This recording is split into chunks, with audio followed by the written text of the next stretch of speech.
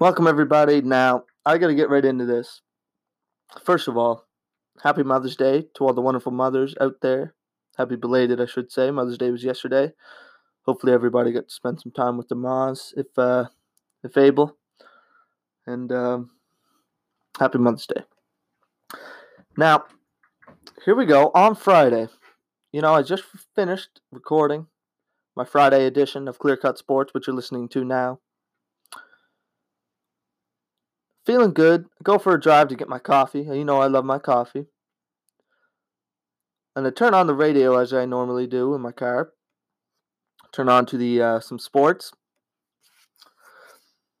And I won't say where I heard it, but I heard these two fine gentlemen stating that it would be ideal if the New York Giants in football went 8-8 this year. And I'm sorry, but I just have to address this because I don't know if this is a common notion or common thought that the New York Giants can go 8-8 this upcoming season. But I'm here to tell you right now that is not what's happening. Before I go through the schedule of the Giants, their new coach, Joe Judge, is part of the Bill Belichick tree. Obviously, he was with the New England Patriots last year. I think he was the special teams coordinator. Bill Belichick tree has not had a reputation of success. Just look at what's happening with Matt Patricia in Detroit. It's a disaster. Hopefully he can turn it around this year. We shall see. I have my doubts. And there's a few other guys. Josh McDaniels, when he took off for a couple of years to Denver. So, and, the roster itself, they got some nice offensive pieces. Daniel Jones, Saquon Barkley, and they just drafted an offensive lineman, Andrew Thomas, who'll probably slide into the left tackle position. But their defense needs a lot of work. Daniel Jones isn't going to throw 5,000 yards and 45 touchdowns. Saquon Barkley's off an injury, off a down year, an extremely disappointing year. Will he bounce back? I assume so. In what capacity? That remains to be determined. All that being said, that is not even the biggest reason why I don't think the Giants will go 8-8 this year. They might get 4. They might have 4 wins. I'm about to go through their schedule here. I did it up the other day. Actually, it was Friday. As soon as I got home, I was so steamed about the comment that I heard that I had to just go through their schedule. Full disclosure, on Wednesday, I will be going through everybody's, all the divisions of football. That'll be my standings predictions and who makes the playoffs, what the seeds are, etc. But anyways, back to the Giants. And this is no disrespect to the New York Giants or any fans of the New York Giants out there. But I just got to be real here. So, let's go through the New York Giants game, shall we? In week 1, prime time against Pittsburgh, I would suggest that would be a loss. Week 2, at Chicago. I'm being nice with this one. I'm going to say that's a win, but I'm being nice because I don't know if that New York Giants offense, I don't know how they'll move the ball against the defense of the Chicago Bears, which is elite. Khalil Mack and the crew. But I'll give them a benefit of a doubt here. I'll give them a win. Week 2 at Chicago. Week 3, they host San Francisco. That's a loss. Week 4, they're at the Rams. I have that as a loss. That could go either way. I could slide that into the win column.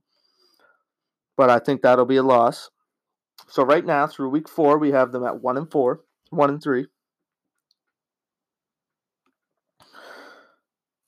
At Dallas in week 5, let me tell you something. They're not going to beat the Cowboys or the Eagles this year. They played them twice, obviously. They're in the same division. So that's a loss at the Cowboys. They host Washington in week 6. That should be a win. So now that we have 2-4 through 6 weeks. Primetime game at Philly in week 7. That's a loss. Week 8, primetime against the newly looked Tampa Bay Bucks. That's a loss. Week 9, Washington again. That's a win. Week 10, they host Philly. That's a loss. So now through Week 10, we have 3 wins, 7 losses. Week 11 is their bye week. Week 12, Cincinnati. That should be a win. I think Cincinnati's going to struggle this year with the new quarterback, Joe Burrow. But, I kind of like their trajectory if they stay young and keep building around Joe Burrow. But this year, I expect that to be a loss. At Seattle in Week 13, loss. Russell Wilson, especially in the later half of the year when it comes playoff time and crunch time, I don't expect them to lose too many games. Arizona, Week 14, the newly looked Arizona Cardinals. I have that as a loss. That is another one of those games that I could flip-flop around, but I think Arizona is going to surprise a lot of teams this year, so I give that a loss. Cleveland, Week 15, too much talent on that team for the Giants to win, so another loss for the Giants. At the Ravens in Week 16, that's an easy one. That'll be a loss. And then Dallas in Week 17, again, a loss. So what I have here for the New York Giants, 1, 2, 3, 4 wins at Chicago, Washington twice, and Cincinnati. And then, so 4 wins, that should be 12 losses. 1, 2, 3, 4, 5, 6, 7, 8, 9, 10, 11, 12. And full disclosure, there's 2 games that I would consider flipping to wins. That is at the Rams and hosting Arizona. But right now, I believe that'll be a loss. So at best, I have 6 and 10, but my actual prediction, 4 and 12. And it's not a knock on the Giants. That's a tough schedule. The NFC West is a tough division, as is the AFC North. NFC West, AFC North. So the rotation will hurt them. Plus, the Cowboys and the Eagles, 2 strong teams. Although I think Dallas will underachieve this year, they will beat the Giants. But, they're not going to go 8-8 this year. If they go 8-8 this year, then they ain't just going to go 8-8. They're not. It can't happen. The schedule is too tough. They don't have the talent yet, especially on the defensive side of the football. I hope this isn't a common notion.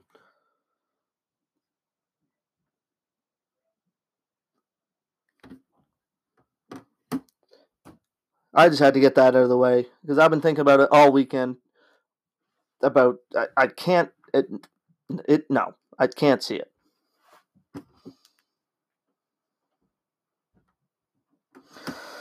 More football news, and yes, I will talk Last Dance after this next topic.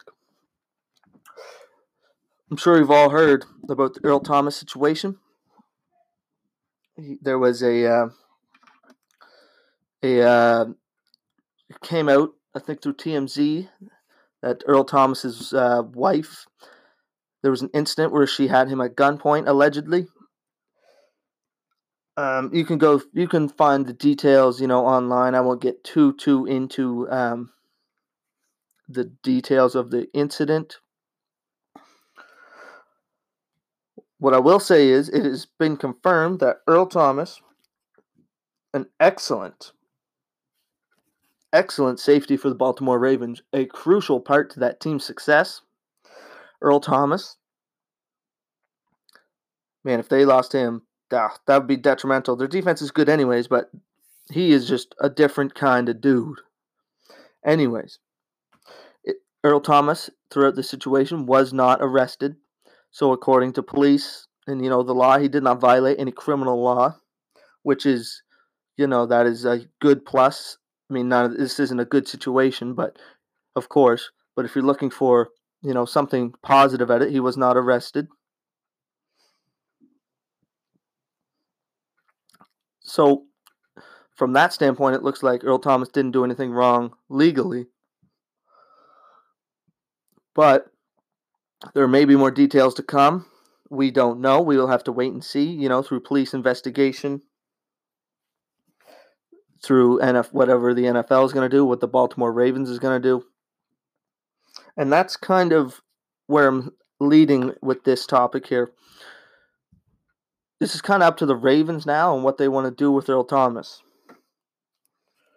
Because as I said, he wasn't arrested or anything.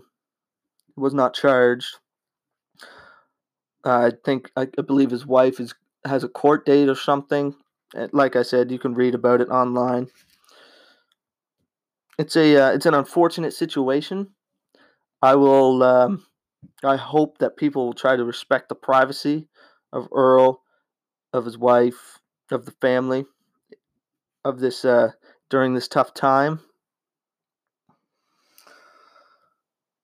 There's two things that I kind of can see that may impact the outcome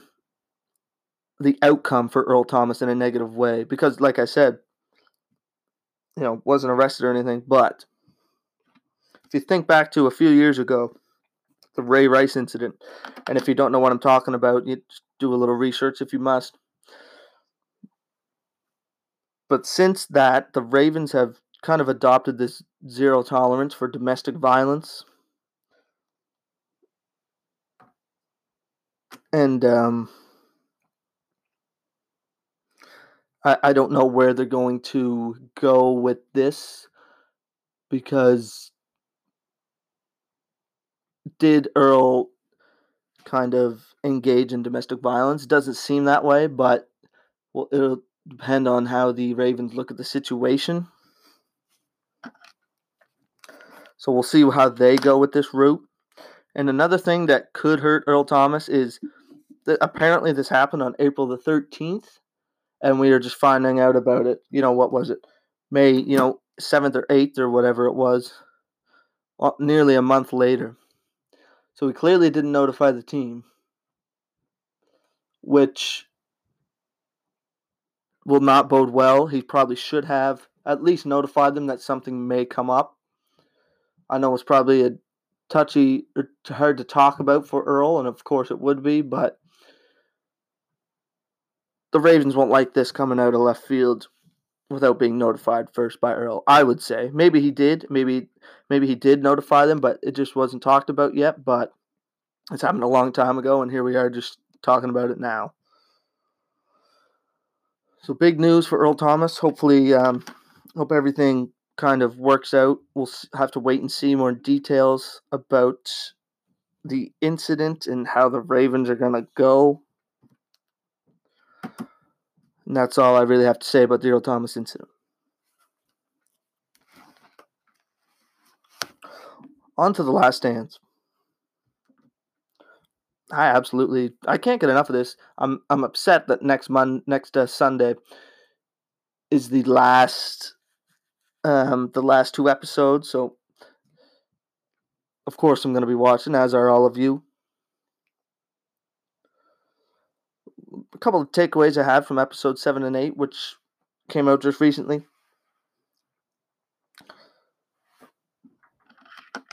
Man, the media loved to bash Michael Jordan. It was unbelievable. They were incredibly unfair.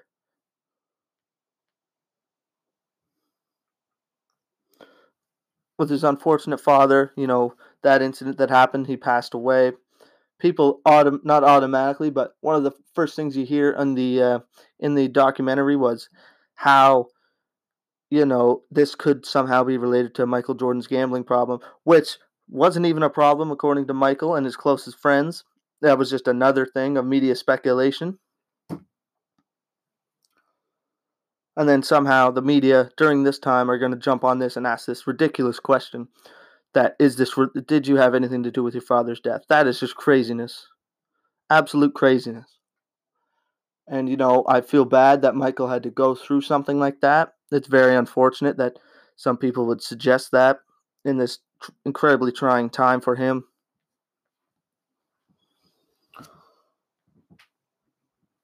And, there's many other instances during the documentary that that kind of showed this. In previous episodes, there were different instances, the gambling and different other things, him being a bad teammate, when really he just wants to win. And one thing that was brought up in this, I think it was episode 7, the first part of the 2 that came out. During the 1998 NBA playoffs, they played the Brooklyn Net, or the New Jersey Nets at that time, I guess.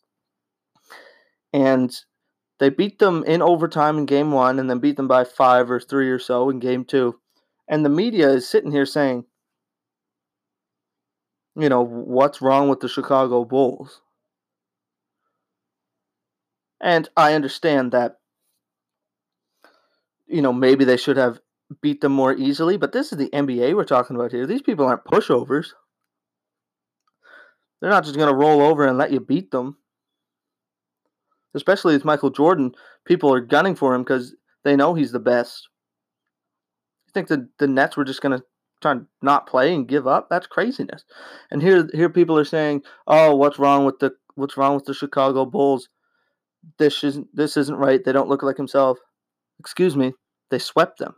They swept the New Jersey Nets. What more do you want? It's basketball. Some bounces don't go your way. Sometimes you have an off day. Michael Jordan, they had an off day and they still won in overtime against New Jersey in that game 1. Another off day, they still beat them by 5 or 3 in regulation in game 2. And then they beat them good in game 3. Thanks for coming. The criticism against MJ and the Bulls is unbelievable sometimes. And then thirdly, that if you remember then the Sports Illustrated cover, I can't remember exactly what it said, but it had the picture of Michael Jordan missing the curveball by, like a couple of inches, and it essentially told Michael to retire from baseball when the dude was in a slump. And the media were bashing Michael about that. The man drove in 50 runs that year. Terry Francona said he was on the he was being interviewed there, and he said, nobody was doing that. He may have only hit 202, but from just coming from in your first year playing basketball your whole life, you haven't played baseball since age 17 or 18, taking essentially 13 to 12 to 13 years off, and then you go into Double A and you bat 202 and driving 50 runs. They looked at Michael Jordan and always tried to find somehow, some way to attack him, which is incredibly unfair.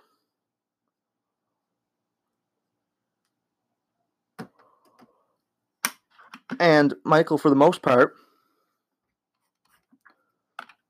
he took it well.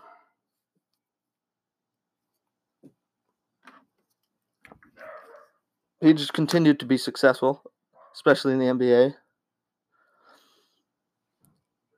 So he had to deal with a lot. He had good family support, of course, but he had to deal with a lot, not just on the court and on the field, but from the media, from his peers, not necessarily his peers, but from others. So he deserves a lot of respect and credit for dealing with that added mental exhaustion to his already extraneous career in sports. Speaking of exhaustion, I'm going to switch gears a little bit, and we're going to talk about his retirement, his little 18-month hiatus. And one more thing to add, I guess, is the speculation that David Stern had suspended him for 18 months due to the gambling and possibly his father's death. Ridiculous once again. But enough about that. It kind of fell in line that Michael would step back from the game for a bit. His friend there, Michael said he was going to retire this year, if not for the Olympics, and he wanted to win 3 championships in a row, which was something that Magic and Larry Bird haven't done. Just talks about his character. He's all about winning. Punching Steve Kerr in the face at practice.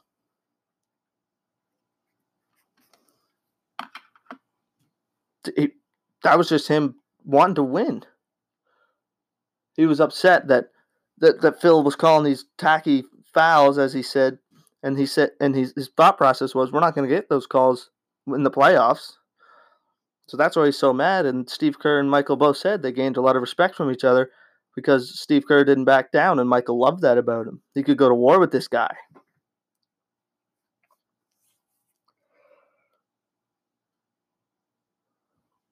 So his exhaustion from willing to win mentally and physically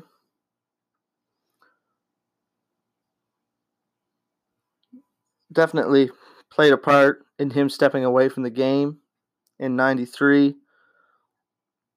Another thing, his unfortunate father's passing was very untimely in this regard. I mean, it's always untimely when something like that happens, but in regards of Michael Jordan stepping away,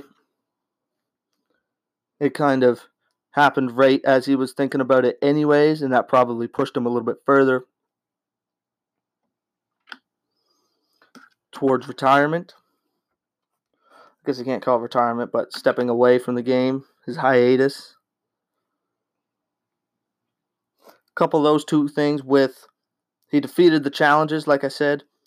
He wanted to beat Larry Bird and Magic Johnson's 2-in-a-row record. Well, not record, but 2 in a row. He wanted to be better than them. He won the 3. He was beating everybody. So perhaps another thing is, he kind of took on all the challenges the NBA had to throw at him, and he successfully defeated them all.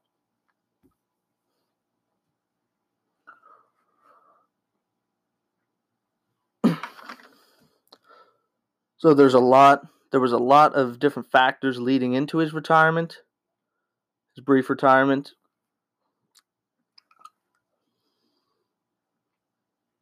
Some physically, some mentally. And I'll just take a couple minutes. How crazy is it that he could come back the way he did in 95 at the end of the season and still perform at a high level like that? That is just incredible. They played the Magic, a loaded Magic roster. Penny Hardaway, Horace Grant, and Shaq. Michael was still dropping. It took him a while, you've seen in that one game, but he was still dropping 40s and 50s and stuff. Crazy. Absolutely crazy. Just once again speaking to how great MJ was and how great that Bulls team really was.